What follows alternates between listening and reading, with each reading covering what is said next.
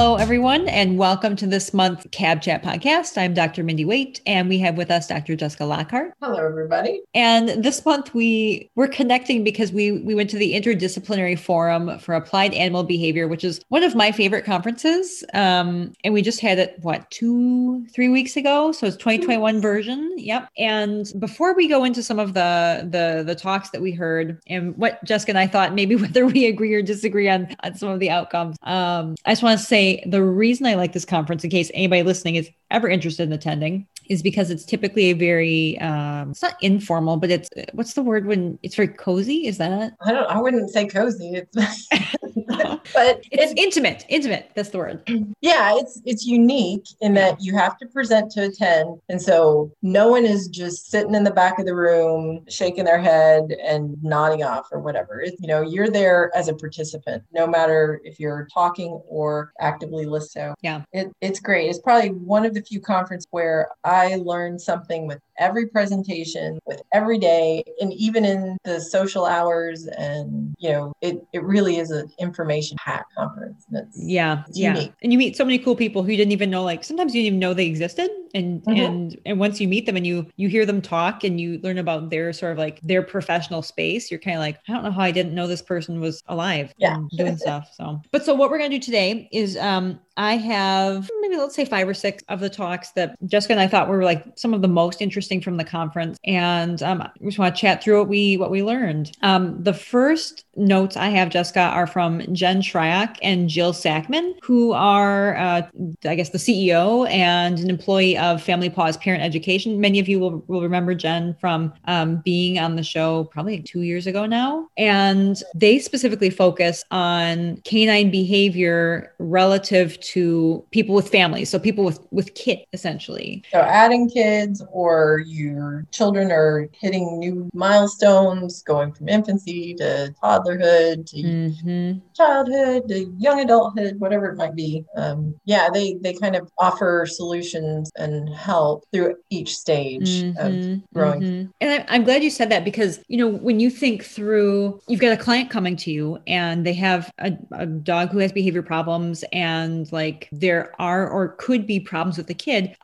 I often sort of think, and I don't have kids, so maybe this is why I don't think this way, but I think, okay, how am I going to solve that problem for them now? But what was really interesting about this talk by this team is they're thinking like they understand a baby is not a toddler, is not what comes after a toddler? Child? Yeah, I know, right? A pupa and a butterfly. And but they're really thinking through like these different stages of development result in very different behaviors from the child. And how can they set their clients up throughout each of those phases to ensure or maximize the safety of the dog and the baby? And it's not just dogs that started with behavior problems. That's true. You might have what seems like the most solid animal on the planet, and you bring a baby home, you find out that, it doesn't really respond well to crying or mom carrying around a shaky, jiggly 8-pound something or other wrapped in a blanket. It's interesting. So a wonderful program. It needs much more publicity. It is getting out there. But just the thought and the organization and the information that she has pulled together, it's number one, it's reliable, effective, it's easy to implement, it's thoughtful. I recommend it all the time. I have a lot of clients that call in and we can get started, but there's also this other program. She has a lot of information on her website, and her presentation was super interesting because she had videos showing where they started and where they got to, and including these milestones. So it went from the mom was pregnant, and then the infant at home, to toddler, to kind of this independent walker, and how they were able to help keep the dog and baby and family safe and together. Yeah. And I agree. Like the videos, I just love these videos because some of these dogs, you think, oh gosh, this is not going to go wildly well. But you're right. They get the dog used to the baby and the environment environment and all of the baby's behaviors. And then you're right, they show the next video at like the next stage. And what's interesting is the dog does start re-engaging in some of those problem behaviors when the kid hits the next phase. But that's okay. Everyone's prepared, everyone's safe, and they continue working on that behavior. But they're expecting it, which I think is really important. Yeah, it is. And, having just had another baby, which shockingly is, it's been a while now.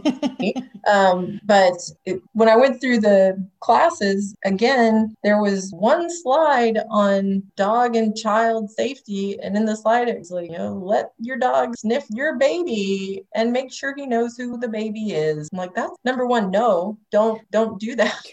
don't put your baby by a dog's face. That's a horrible step. And that was it. That was all the slide on child safety regarding animals in the class that was put on through the hospital. And, they had 8 slides on anchoring your television set and really nothing about infant and dog safety, or infant and pet safety for that matter. I mean, I'm not sure Family Paws covers cat safety and getting cats comfortable, but there are things that you want to consider for your companion animal. Yeah. And the other thing that I want to highlight that was both sort of terrifying, but also sort of interesting is you've got this concern when you have this dog and this kid, but this kid's gonna be a kid for a long time, right? I mean, up until I guess by the law, 18 years old. And so I said, when you're working with these clients and they come to you and like this baby's just born and this dog has a problem with kids, what do you tell them about when they can sort of relax the management and the training? And they were like, never. No, because kids change all the time and your dog is changing, right? So your dog might be 2 or 3 when the baby's born. Well, by the time your baby is 3 or 4, your dog is now a senior. And then, senior dogs don't move as fast. They can be a little, have some pain or grumbles. And then when kids are 5 and 6, they're highly mobile and, hey, let's take the dog for a walk and let's go. But so huge kudos to those families, because that's a lot of work. I'll just say that it's a lot of work. It is. And that's why I understand when people are like, oh, I'm pregnant, let's go get a dog. I'm like, and I try to point out, like, okay, by the time your kid is like 5 or 6 and they can really go out and have fun with the dog's going to be like 6, right? There's only about, 4 more good years if you're feeding them right and taking care of them and vet care and everything else, like just wait till your kid's like 5 or 6 and then get a puppy. Yeah. Nobody. Well, yeah. And that's interesting you say that a little bit, because I have a list of what they said the challenges that they face in their particular sector are. Some of these I think are really interesting. So the first one, not surprising that couples will wait until the baby's actually due before they seek help. And then you're trying to cram in a lot of work into very little time. Yes. And you're probably I imagine you're very stressed at that point. You're kind of tired. The last thing, I mean, speaking from experience, and I'm an N of 1 here, but when you're 3, even 6 weeks away from your due date, you're done. Like, you don't want to lift anything. You don't want to do anything extra. You're so exhausted. And the idea of having to sit down and desensitize an animal and, okay, let's figure out where they have to go and let's rearrange furniture. And that's not the time. It's so hard. And I guess people just kind of think, oh yeah, we should be able to sit down and explain to Fluffy, look, the baby's coming home. You sit over there. It'll be fine. You got it. Good. Let's go. Well, yeah. All it has to do is kiss the baby's face. So. Right. Yeah. No. So apparently that's like challenge number 1, but challenge number 2, which I also think is very interesting, is that families are in denial that their dog would bite. And that's partially because when Jen was talking, she said many of these dogs are perfectly fine with their owners. Like they don't guard things. They don't bite their owners. They don't do anything problematic. And it's just other people, or like kids specifically. So the family is very much in denial that their dog could ever bite their kid. Right. Yeah. My dog just doesn't like kids, but you're about to have a kid. Oh, but it's our kid. Right. Yeah. And that's the third myth here, is that the family dog knows that the baby is family. And so it'll treat the baby like it does the parents, but also, that's may not be true. And if families are coming in with that idea, then the professional sort of has to disabuse them of that notion. And, fourth challenge on here, this is something everyone has experienced who has a dog with problem behavior, is that you get too comfortable. Like you've worked on it with, the baby and the problem behavior looks pretty good. And you're like, well, just this one time I'll, let the dog come close or, whatever, what have you. Yeah. It's like, oh, this should be fine. It'll be fine. And that's, yeah. Another challenge is that many of the families compensate for the dog's behavior until they are expecting, and then they can't compensate anymore because they're too tired or it's gonna be too problematic. So that's when they wait to seek help. Or many families wait until the baby's actually crawling before they get help. So the baby's now no longer in that I guess it's not quiet, but static, non-mobile. And a lot of times with that is that there have been a lot of signs that the dog's not handling things well, but they're misinterpreted kind of thanks to social media now, where you see these videos like, look how cute. And it's just horror show, honestly, where, the dog is so stressed, it's licking its lips, licking the baby, it's turning its face away. And then all of a sudden turning back to the last minute and licking that baby. I mean, that is a dog who's nervous, who is not doing good at all, trying to get away from the baby. And so you see a lot of that. And then all of a sudden now moving, well, they don't move in smooth, controlled patterns. I mean, it's jerky, it's herky, they trip, they fall down, they flail around, they grasp at things with their hands. They have huge eyes. Oh yeah, they're coming at you. With those great big bowling ball heads that their poor little baby necks can't hold up. And then all of a sudden the dog's like, I can't take it anymore. It was scaring me when it was just laying there, but now look at it. Yeah, that's fair. And then that goes really nicely into the next challenge, which is that there are parental expectations that their baby or their toddler can be taught to read the dog and follow instructions. And this team made it clear that they felt that maybe by the age of 5, some kids could do that, but 3 and 4-year-olds are not reading the dog's body language, no matter how many times you have told them, don't bother the dog while he's growling or whatever. Yeah, I think it's unreasonable. I mean, 3 and 4-year-olds can't even read adult emotional expressions, really, unless they're big expressions. I mean, that part of the brain just hasn't developed yet. So to think that, oh, my 3-year-old is just going to know what this dog is thinking, and you're over there counseling, and you're like, well, you're the adult, and you didn't even know all this body language that we're covering right now. Yeah. So, it's unfair to put that much responsibility on your 3-year-old to keep itself safe. So, Absolutely. Yeah, I think it really just hits into this denial and unrealistic expectation. I mean, a dog at the end of the day is an animal, and it's not a human, right? It's not a 4-legged human, no matter how much we want. But there's ways to do it, and really, Jennifer's program is probably it's the only one I've seen that's out there, and it is amazing. So well worth taking a look at that. I will, as I mentioned, grandkids or nieces and dogs. It's not even that expensive. I mean, if you do the consultations, I don't know how much that costs, but during the IFAB, I really did go on their website and purchase one of their webinars, while she was talking. Yeah. My sister just had a baby a couple months ago, and I was like, oh. Yeah, and that's the other thing, is that relatives with dogs are going to get visits from babies. Yeah, it's worth taking a look, even if the kids aren't your own. I have plenty of friends who've chosen to not have children. That's a perfectly healthy, reasonable choice. But their other friends have kids, and they're going to come over. So, knowing what to do is important. Yes.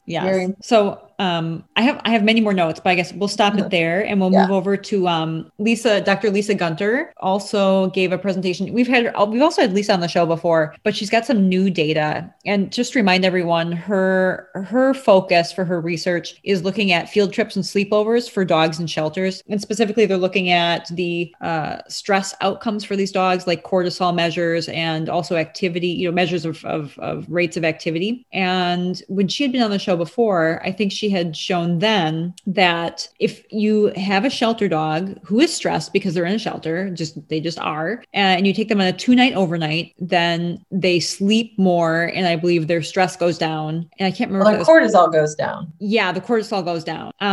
But if you take them on a 2-hour vacation, then they get increased cortisol. So not what you would in theory want. Well, remember, cortisol is weird. No, that's true. That's a good point. So, I'm not surprised that taking an animal out and making it exercise and run around, do things and Right. experience things, the cortisol goes up. Yeah, that's kind of what it's supposed to do. But I am interested to know long term, what is that impact? Yeah, like And the behavioral impact. yeah, and I think that's kind of where she's at with her data. I think she said that they have the data, just haven't analyzed yet on, do the dogs do better in their play groups for the next week? Or are they closer to the front of the kennel? Are they quieter? Are they, pacing less? So do you see a behavior translation due to these little breaks from the kennel environment? Yeah. And those are all the notes I have. So you're right. I think there are more data to be analyzed, but more to come, I suppose. I know. I was just like, come on, do the analysis now. I want the answer. I know. Although I mean, you've worked in shelters before. So like, Yeah. I guess, what is your knee-jerk reaction to the 2-hour vacation versus the 2-night vacation? I mean, I'm sure you're not shocked. Like, no, I think that the 2-hour vacation is probably just as helpful as the 2-night vacation. oh, you do? Okay. I do. I think that there are dogs that get shut down in a kennel, and when you take them out, even for an hour, 2-hour break, and you bring them back, they're moving around, they're interacting, they might be barking at people where they had stopped. So that's why I'm saying I'm interested in that behavior expression, because cortisol, everybody wants to know, oh, what's your cortisol? What's the cortisol? Yeah. But I mean, you could just have the dog walk 2 extra steps and you've ruined your cortisol levels. Like, I mean, it's such a tricky little beast in there, and it's just funny because I would have thought the opposite. Like I would have thought we can make a bet here. I actually bet that the 2-hour vacations for the majority of dogs on average are make things worse. They increase stress. Yeah, that they increase problem behaviors. That's my hypothesis. I have nothing to back it up, but you think the dog's like, I know freedom's out there. They showed it to me. No, I love that. I love that interpretation, but no, I think it's just that it's just so much. It's just more change on top of change, or it's an unpredictable 2-hour. It could be. Yeah, I suppose it could be. I guess that's really I guess in my mind, I'm like, okay, this is a standardized program. The dogs are going out on a walk and they're being engaged in some, versus they just went for a car ride. Well, car ride's stressful. Or we took them to PetSmart. Well, yeah, you can do anything. That's the thing. You could. Yeah. So I think we need to find out what they're actually taking them to go do. That's and then, but I do think field trips are good for the dog. And I'm not surprised cortisol reads a spike, but there are other stress related hormones that they could be measuring that could help with really quantifying, is the stress response or an excitement response or an activity response or a circadian rhythm spike, or, why is the cortisol going up at the point in the day? So, I don't think the cortisol, and then sure, the whole 2 days out of the shelter, I'm not surprised the dogs just go home and sleep. I mean, yeah, they're finally able to sleep. Yeah, they have been stressed. There you go. And I would think that, honestly, I think that would be more stressful because they're at home 2 days, same person. Oh, this is great. I'm out of that place. And then 2 days later, no, you're back in. See you later. I think that there's something in that emotional bond that you do need to be cautious with. Dogs can bond very quickly. That's true. And I didn't think through that transition from what we would call like better to worse could also be stressful. But I mean, the dogs seem to be doing, for the 2 nights, seem to be doing pretty well. And the other thing I thought was really cool about her study, although it's not really part of her study, it's like an indirect outcome, was that these people who are signing up to, do these 2-hour and 2-night vacations, it sounds like it's not uncommon for them to adopt that dog, sort of like what you were saying. Yeah. Exactly. That's kind of the sneaky side of it, right? Oh, take this animal for the test drive. And then bring it back. Yeah, bring it if you want to. I mean, if it's a good fit, we're cool. Yeah.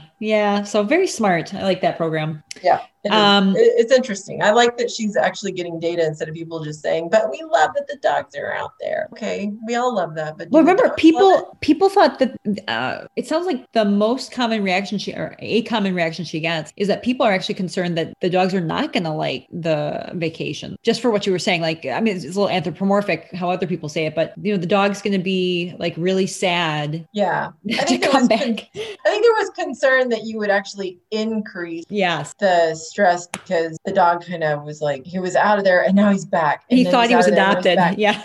And so then there's like no assurance when they leave that they're leaving. So they stop, like there's something. And learning theory would support some having concerns about that. If the dog learned, I mean, it would be reverse conditioning, right? So when they get out of the shelter, it's a signal that there's going to be X amount of time without shelter, but a shelter is coming back, so then you get that spike in negative closer to that 2-day mark. So I think there might be a finite number of those 2-nighters that you could do. Yeah. So it is something that needs to be studied and taken into account. Yes. And then, so moving from Lisa to Pamela Reed. So this is another shelter. It's not a study. I mean, Pamela's I don't know her title, senior really director, high level. Okay. She's a senior director of behavior science for the ASPCA. Yeah. And what's fascinating is, I mean, she's been in this position or at least with the ASPCA in a similar position for like quite some time. And they have many behavioral staff members across it's five or six different locations across the US, 5 different locations. Here we go. Mm-hmm. And each location for the ASPCA is bringing in dogs who have sometimes behavioral issues. And so it's these different teams with different protocols, helping different animals. And what she noted was that there was no consistency across how the animals are being assessed, which ones are sent for adoption, which ones are sent for behavior modification, and which ones need special placement. And the way I thought was interesting that she phrased it was she sort of felt that wasn't fair to those animals because it sort of depended on where you went and who you got and who you were. That would decide what happened with you. And so she's put together this really nice, I'll call it a project where she's getting everyone on all 5 teams across the US. They're speaking the same language. They have the same objective behavioral definitions across behavior and non-behavior staff. So everyone's saying the same thing. They're all assessing behavior comprehensively and consistently. They're formally collecting direct data that, they have interacted with this dog. And this is exactly what they saw using these definitions. They're formalizing their data collection. They're establishing behavior adaptability guidelines so that the same types of dogs are very consistently being adopted out across, again, all these different places. And I think the piece that I liked best was she's putting together this very comprehensive risk assessment of if this, then that, this is higher risk than that, which very similar to what Suzanne Hetz and Dan Estep had done a long time ago, but much more detailed. And to me, it was almost like prescriptive, which I kind of like. Yes. I mean, the fact that they're pulling together these tools that are well thought out, that are functional, that, just looking at them, there's really no reason why they couldn't be used, and you get a lot of pushback as a behavior person in a shelter when you start asking animal care staff, even veterinary staff, like, okay, you're telling me the dog is having a problem. What does that mean? What did their eyes look like? Well, their eyes are in their head. What do you want me to say? So training people on how to make these observations in a meaningful way is amazing. And then putting it in their hands where they can use it in real time and it pops up eyes. And you remember, oh yeah, okay, their eyes were wide or dilated. I could see the whites. I couldn't see the white. They were looking at me, not looking at me. Like all of that stuff is super, super important when you're trying to develop behavior modification plans or trying to make decisions very quickly about safety. When you're in a shelter and you have someone run in and they're like, this dog just lunged and snapped at me. I mean, you really have that moment to decide, okay, is this a dog that is safe? Is this a dog I continue to ask people to work with? Who's going to feed this dog in the meantime while I'm trying to assess the dog? So having someone give you an accurate description of what actually happened is amazing. I mean, it takes so much weight off of your shoulders and trying to figure out what exactly happened in that moment. And the tools are just really well put together. They're really good. Oh, they looked superb. They're not quite done yet, I don't think, but no, I think that the end goal is that they will be made readily accessible. I can't remember if she said, free or whatever, but with the A's whole mission statement is really improving the lives of animals and they stick to it. So, if they have something valuable, they are more than a share. I mean, they have so much information on their website as it is. But yeah, the end goal was that I think they said they have a couple more years worth of work to really iron out the kinks, get the database up and running, get this information really pulled together together, but they're happy to share what they have at any moment. So, if there's people with questions, I think reaching out to them, they wouldn't get strong arm, but definitely get some help and some insight. So it's exciting. I can't wait to see it actually all the way done. Yes, absolutely. And then, so moving on from Pam's talk. So the next one I have on here, and I think we'll just do like maybe two more after this, is Elizabeth Feltes, who is a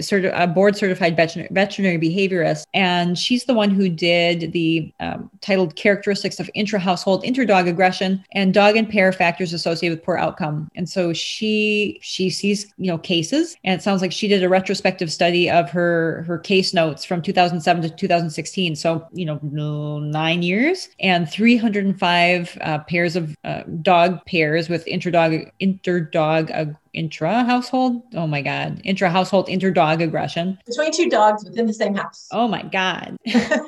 And so what she was trying to specifically figure out is, can she identify variables that are correlated with poor outcomes, which she defined as the dogs being rehomed, behavioral euthanasia, or total and complete separation of these two dogs within the home. So crate and rotate. Yeah, and I think that she lumped a lot of things together. A dog that's capable of being rehomed, well, that's a certain level of aggression. A dog that you have to behaviorally euthanize, that's a whole nother level. So, which is fascinating because, like she said, 25.4% of the cases had poor outcomes. But I have written down, and I'm not sure these numbers are totally correct. Of those 25.4%, 2 were separated, 7 were rehomed, and 21 were behavioral euthanasia, which seems really a little high now that I'm thinking about that. Like for just the rehome to behavioral euthanasia, don't you think? 7 to 21? That seems, I would have thought at least 50-50. No, I wouldn't think 50-50. I think when you're talking about aggression, you run into the issue of usually you're at the point where the dogs have done damage. And once that's happened, there's not hardly a rescue out there that's going to help. If you know that a dog will significantly injure another animal or human. Shelters, especially, they just can't take on the liability. And I think no matter what state you live in, liability laws, even the most lax liability laws, if you know the dog will bite, then you're liable if it bites. Again. So once a dog has significantly injured another animal, then really your choices are you either rehome it or crate and rotate or euthanize. So, and then trying to convince your friends to take your aggressive dog. I don't know. Well, I wouldn't do that to my friends, but exactly. Exactly. So I think, I might double check the numbers, but it's not inconceivable. Yeah, that's fair. And then, so some of the data I have from her, that the aggressor averaged 16 months younger than the recipient and 3.2 pounds heavier, which again, there could be some confounds there, some limitations to the data, because maybe people are more likely to bring in their dogs if the aggressor is the heavier, because otherwise, if you've got a Chihuahua aggressing on a Great Dane, like you're probably not going to pay a veterinary behaviorist for that. Whereas if it's vice versa, that's a problem. I think if your Chihuahua wasn't being aggressive, take it to your behaviorist. Like, what's wrong with it? It's broken. Most pairs, which you had so aptly noted earlier, is that most pairs did include a female. So 70% had at least one female in them. The aggressors were more often female, but the part that I thought was most interesting, because when I say aggressors were more often female, it meant that 52% of the aggressors were female. So it's not like wildly more. Yeah, 70-30 or whatever. But female pairs, which are notorious, had 3 times the risk of a poor outcome compared to male-female pairs. Yeah, and I think that speaks to the intensity or the level of aggression that you're going to see between them. And then, but in all fairness, male pairs had a 2.2 times the risk of poor outcome. So it sounds like same sex. Yeah, which I think is probably not a surprise to anybody. But no, I mean, if you've owned dogs, I mean, you're well aware that 2 female dogs are difficult. And then 2 male dogs, of course. I don't know. I don't seem to get as much complaint about 2 male dogs aggressive. And I don't know if it's just the owner's like, well, they're boys. Like, I mean, I've heard that so many times. That is not an excuse. What's wrong with people? Your dogs don't get to just fight because they're both boys. Come on. Stop. And then she had 2 other really interesting hypotheses that did not bear out. So one was that separation anxiety was somehow correlated with, I think, the aggressor, and that she did not find that correlation. And second, she had suggested had seen a bunch of not boxers, French bulldogs, maybe.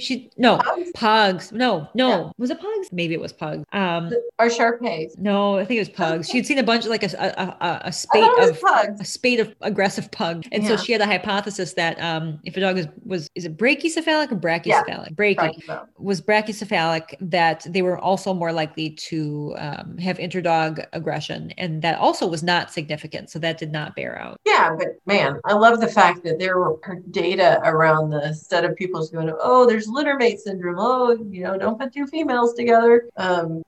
Anecdotes are great, but we need data. Well, it is interesting you say that, because I'm looking through my notes. 7.5% of all the pairs were genetically related, and 5% were littermates, which to me must be high, because 5% of household dogs in the U.S. are not littermates. There's no way, right? 1 out of every 20 is a littermate. There's no way. I wouldn't think so. I wouldn't think so either. And yeah, I mean, littermate syndrome is one of those things that people talk about, but finding documented evidence of it has been scant. So it's nice that she has that in her data. She looked for it. She looked at it. Yeah. So to me, that obviously doesn't prove littermate syndrome, but to me, it would be suggestive. Yes. Yeah. Yeah. And it's not unreasonable, because you have dogs that are maturing and hitting these maturation points at the same time. You have them that, I mean, they're genetically so similar, so they're going to respond to insult equally, if you will. I mean, genetics play a big role in behavior. So, I don't know. I don't find littermate syndrome a hard sell, if you will. I think I'm always surprised when people are like, oh, these are littermates and they've gotten along for their entire life. Really? Wow. That's awesome. You made it past that 3-year mark? That's cool. That's good. Yeah. Lucky. So hopefully she'll publish this, because there's a lot of very detailed, very good data in it. Yes, it's definitely something that needs to get out. I'm sorry, I do want to do 2 more. I want to finish on Camille's. So the next one I'm going to talk about, I'm actually not going to name the presenter, just because I don't want like nasty email to anybody. But I liked this talk. I just want to be real clear. Are you talking about your own talk? Is that no? No, thank you though. I don't think I get nasty emails I purposely choose research topics where I don't think I'm going to get nasty emails. I was told you're supposed to do that when you're a more seasoned researcher and you have more behind you. Then you can start doing the more interesting things. But I guess that's where I went wrong. So I won't name this person, but it was not a research talk, and more of a philosophical talk. And this is the one, Jessica, where we were talking about the humane hierarchy, and and how the humane hierarchy has become a very popular, very commonly used. It's not a protocol. What would you call it? Just a philosophy, I guess. I don't know, because I don't pay attention to it. Okay. Well, it's very common. And isn't that terrible? I guess not. Well, I mean, when you take the CPDT test, if I recall, there were lots of questions, I think, about it. Yeah. And again, it was a long time ago, so I don't quite remember. But the argument that was being made by this author is that even though the purpose of the humane hierarchy is to, I'll put in quotes, ensure, that protocols being used to modify the behavior of animals are humane and ethical, this author argued that in fact the humane hierarchy is unethical because it prescriptively determines which types of protocols will be used, even though those may not be the best balance of risk versus efficacy. Yeah, and then it sort of forces you to take each step, even though oh man, if I take this step and delay going right to what I know is going to work, I got to prolong this whole thing. I might make it worse. It does hamstring, because if you are going to use the hierarchy the way it's built, then yes, you have to go step by step. Right. But I feel like, and she had an interesting point, is I feel like the hierarchy was developed because of potentially a misunderstanding of how to do science, how to use behavioral principles and validated protocols to identify what you should do. And if you don't have that understanding, then it could be very dangerous for you to not go through something prescriptive like this. So essentially what's trying to do is ensure that people who may not know what they're doing can't do damage. But then it also hamstrings the people who do know. I think that raises the more important fact that behavior is an actual science. Yeah. It's not something you wake up one day and say, hey, I like animals, I'm going to be a behaviorist today. Like, I mean, to get to a level of proficiency with animal behavior, especially if you want to get into comparative behavior, I mean, it takes actual study and internship and getting out there and doing it, because you can take things the absolute wrong way. And I would say probably a solid 50 to 60% of my client base are people whose dogs started with a small issue. They went to the wrong trainers, the wrong facilities. The issue became significant. And now we're at a point where, all right, we've got to do serious behavior modification. This animal, it can't be around other people. It can't be in public. And there is harm done when you don't know what you're doing, for sure. And so I kind of agree that I think it's adding to the ethical conundrum by developing things that are targeting people who don't know what they're doing. And so I do have an issue with that. And again, but this kind of speaks to the profession in and of itself, that, I mean, we've got to organize and we've got to make this a regulated field. We just do. We sit around and complain a lot, like, oh, well, behavior's not regulated. Well, it's not going to regulate itself, right? We've tried that and it hasn't happened. So I do think things like this highlight the fact that people shouldn't be able to just wake up and say, I'm a behaviorist. Well, I 100% agree. Yeah. I really do. That's not allowed for humans, frankly. Yeah. Don't know why it's allowed for animals. Yeah. I always think of and this is just gonna date myself here. So okay. hold your horses. So Ferris Bueller's Day Off, which was a great movie. God. I'm sure you haven't seen it, but there's a scene in Ferris Bueller's Day Off, and Ferris' character is laissez-faire. Life is going to come at you, welcome it with open arms, and wherever the day takes, where you're supposed to be, kind of philosophy of life, right? And there's a scene where he's holding this clarinet and making the most horrible noise in all the world, and he looks at the camera and smiles, and he goes, never had a lesson in my life, and keeps playing. And I'm like, that's it. When I hear people who are like, yeah, I love animals, so I decided to be a behaviorist today. I'm like, no, you've got to go take the lessons to learn how to play the clarinet. Yeah. So anyway, that's kind of all I do. So I do want to add to that one. So this is totally a pet peeve. This is probably not relevant to the audience at all, but whenever I introduce myself, I 0% of the time say how many years I have owned a dog for. Do you know what I mean? Like, yeah. Sometimes you'll read people's bios and it's like, qualification, I've owned dogs for 20 years. Oh, right. It's like if you went to a dentist and they're like, well, I've had teeth my whole life. Like, that does not help me know if you know how to take care of my teeth. Yeah. If you have to say, I've owned dogs for X number of years, if that's your qualification, you don't have qualification. Yeah, that's not a qualification. Yeah. Anyways, I'll move on before we... I saved the best for last because Camille is delightful. So this is Camille Ward's talk, and she was doing a pilot study of the Calmer Canine, which is the CC Loop. Well, she did a case study. She did a case study. Well, she calls it a pilot study, but it's a case study. It's technically a case study.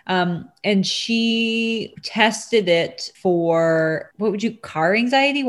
Yeah, stress and cars. But let's make sure everybody knows what that loop thingy is. Okay. So it comes from, I guess, the physical therapy development. It's a loop that emits some electronic pulse that actually reduces inflammation. And it has been used in horses, for thoroughbred and racetrack horses. They use it to reduce inflammation. And it is, there are data that show that this thing works on musculature, on joints. It is used in human physical therapy well, but at different levels, different intensities, and for completely different body periods. Yes. So now, fast forward, they've taken this technology and said, oh, this thing reduces inflammation. So you hold it over your dog's brain, it's going to reduce inflammation in the amygdala, which is why dogs have anxiety. Yeah, that's a pretty good description. Right. Yeah. And however, asterisk there, I don't know of any study that has proven that anxiety is related to inflammation, quote unquote, in the amygdala. Yeah, I honestly don't know if the amygdala gets inflamed or not. Yeah, like if parts of your brain are inflamed,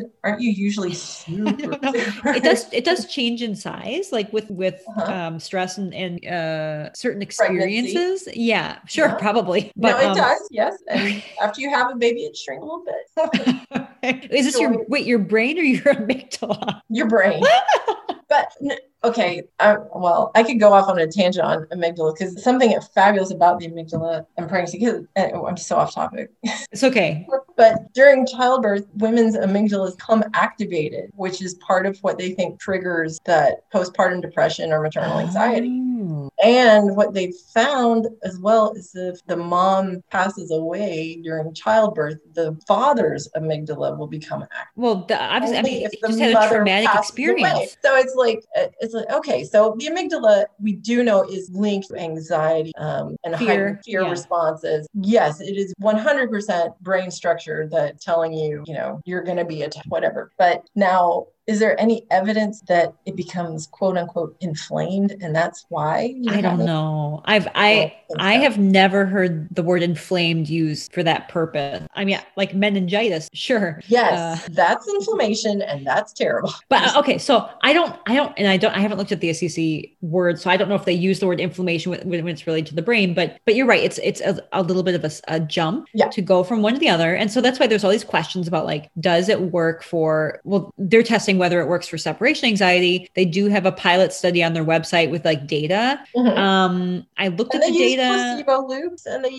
not on their website. I didn't see anything about controls. I couldn't find anything. But if you have data I don't have, let me know because I do want to see it. I couldn't find anything about control. Well, I think that was part of what came out in the discussion because there were, and that's part of the joy of IFAB is that we were talking about it. And somebody's like, oh yeah, my friend is part of that study, and oh yeah, my friend too, and she was in the control group, and she was in, so there was some firsthand knowledge about how the study was designed and run. And I wonder if maybe the data for the control group just aren't out yet because what I saw was from 2019, and I know that last time Nancy Williams had talked about the study, which I think was like a year ago, it was still ongoing. Like she was still enrolling people. So that could be it. But so Camille was interested in like, could she take this loop that's supposed to work for anxiety related to, separation from owners? And could she potentially attempt to apply it to her dog for this car related anxiety? And it was very drafty, very piloty. She totally knows that. She essentially put the loop on, or I'm sorry, she took baseline data once of like her dog being in the car and,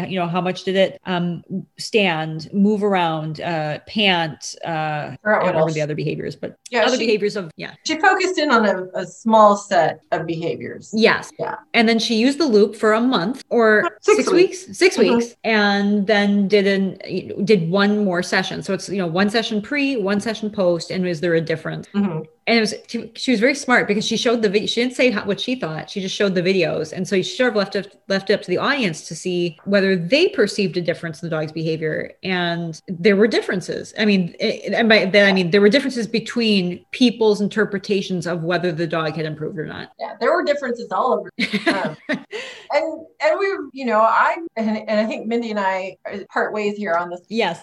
So for me, right, I deal with a lot of private clients who really are just like, I don't want to use medication. I want anything else but med. And I want, anything that would make a difference that's not a medication. And I'm like, okay. And so in Camille's first video, and like I said, she had a very small set of behaviors that she was looking at, which is very helpful when you're trying to compare start and finish because behavior is very big. Yeah. Some of the things that she didn't record were lip licks, yawns, crossing into the front seat. I think intensity of whining or vocalization. I think she had vocalization on there, but not an intensity measurement. And then lying down or pacing. I think she had lying. Yeah, she had lying down, I think. And so, there were I think there were other measurements that did seem to be impacted that she wasn't including. And I think the only thing that was significant difference from ride 1 to ride 2, what was it? I think it was lying down. Was it lying down? Yeah. And didn't it lie down more? In the first ride? No, I think it improved in the second one. Okay. I couldn't remember. Yeah. So that was that is an issue, is that there's one ride on one day and one ride on another day in a different season. One, she's wearing a sweater, one she's not. The dog is wearing a sweater. Oh, and there was less panting. There was less panting on the second one. But and that's why that was, the first one was in August. Yeah. And the second one was in like October. Yeah. And there was no control. She wasn't like, well, the car was heated to 76 degrees, or, to account for panting. But I do think, and I guess coming at it from the private client Yeah. side of things, especially the clients that I have sometimes who are so adamantly against medications and they want to feel like they've done everything. Like this would be something that they like, hey, I can show you this video before and after. The differences are not huge. You can take a look. I'm on the fence. I don't know if I'd recommend it. Yeah. But if they found it and they were like, yeah, we're going to try it, I'd be like, cool. Can I take a video before and after? Yeah. Right. Yeah. Yeah. And I think that's definitely where Camille was coming from is I think her end result in her mind was that she didn't see much, if any, of a change pre-post. But even if she felt like she had seen a small change, knowing how expensive the Assisi loops are, I think they're like $250. Yeah. It wouldn't have, like, I think she was looking for, is the change large enough to make up for the fact that this is a very expensive recommendation to a client? Yeah. Yep. Yeah. And I think I'm at the point where I'm like, well, I'm not going to run out and recommend it, but I'm also not writing it off. I'm still willing to listen. I haven't walked away from it. That's fair. That's totally fair. And it's funny you say about the clients who are adamant they want to try everything before medication, because I had a client recently who said, I want to try everything before we try medication. And I want that to include shock collars. And I'm like, wait, you're not willing to medicate your dog, but you are willing to shock them. I literally just had this conversation. I'm like, well, shock collars, there are a lot of studies out there, and whether the studies say the shock collars work or they don't or whatever it is, the one thing they consistently say is that the dog's demeanor is significantly changed. The, ears are droopy, tail is lower, back is rounded. They look like a dog that is more timid versus a dog that's trained with positive reinforcement. And is it significant? And there are, I think I'd have to look back, but I know that there's more than one study that's found. So I'm like, if you're willing to use a shock collar going to give you negative psychological changes, then why wouldn't you try a pill that has all these data showing positive psychological? They're both going to impact the brain. Why not start with the easy side? Let's work with your vet and see if there's something that might work. You can always have the shock collar later. Well, I won't be applying it, but yes, you can. No, I won't either. Do it later. Yeah, no, it was a fascinating conversation for me. Yeah, it's shocking.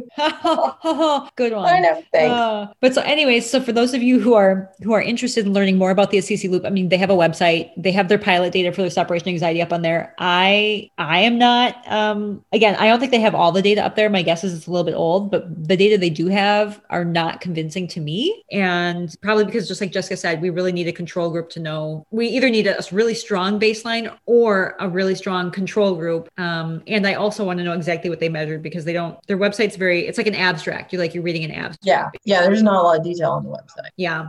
So, and so I think those are all of my favorite talks from IFAB. There were many others, but we don't really have time for all of them. And I guess, are there any ones that you want to chat about, Jessica, or is that pretty much your top ones too? Those are pretty much the top ones. There was a behavioral genetics presentation that I found absolutely fascinating. But I like genetics. I think it's an interesting study. And I know that's where you started, right? I've got a bachelor's in genetics. Oh yeah. So yeah, I think that maybe we leave that one for another day, because that was pretty weighty. It was very technical, super technical. Yeah. And so for those of you who are listening, I mean, IFAB is every single year. This year it was virtual. Next year, I think we've decided it's going to be in Texas, is what Valerie and others decided. I think Valerie and I always vote for Texas. Yeah.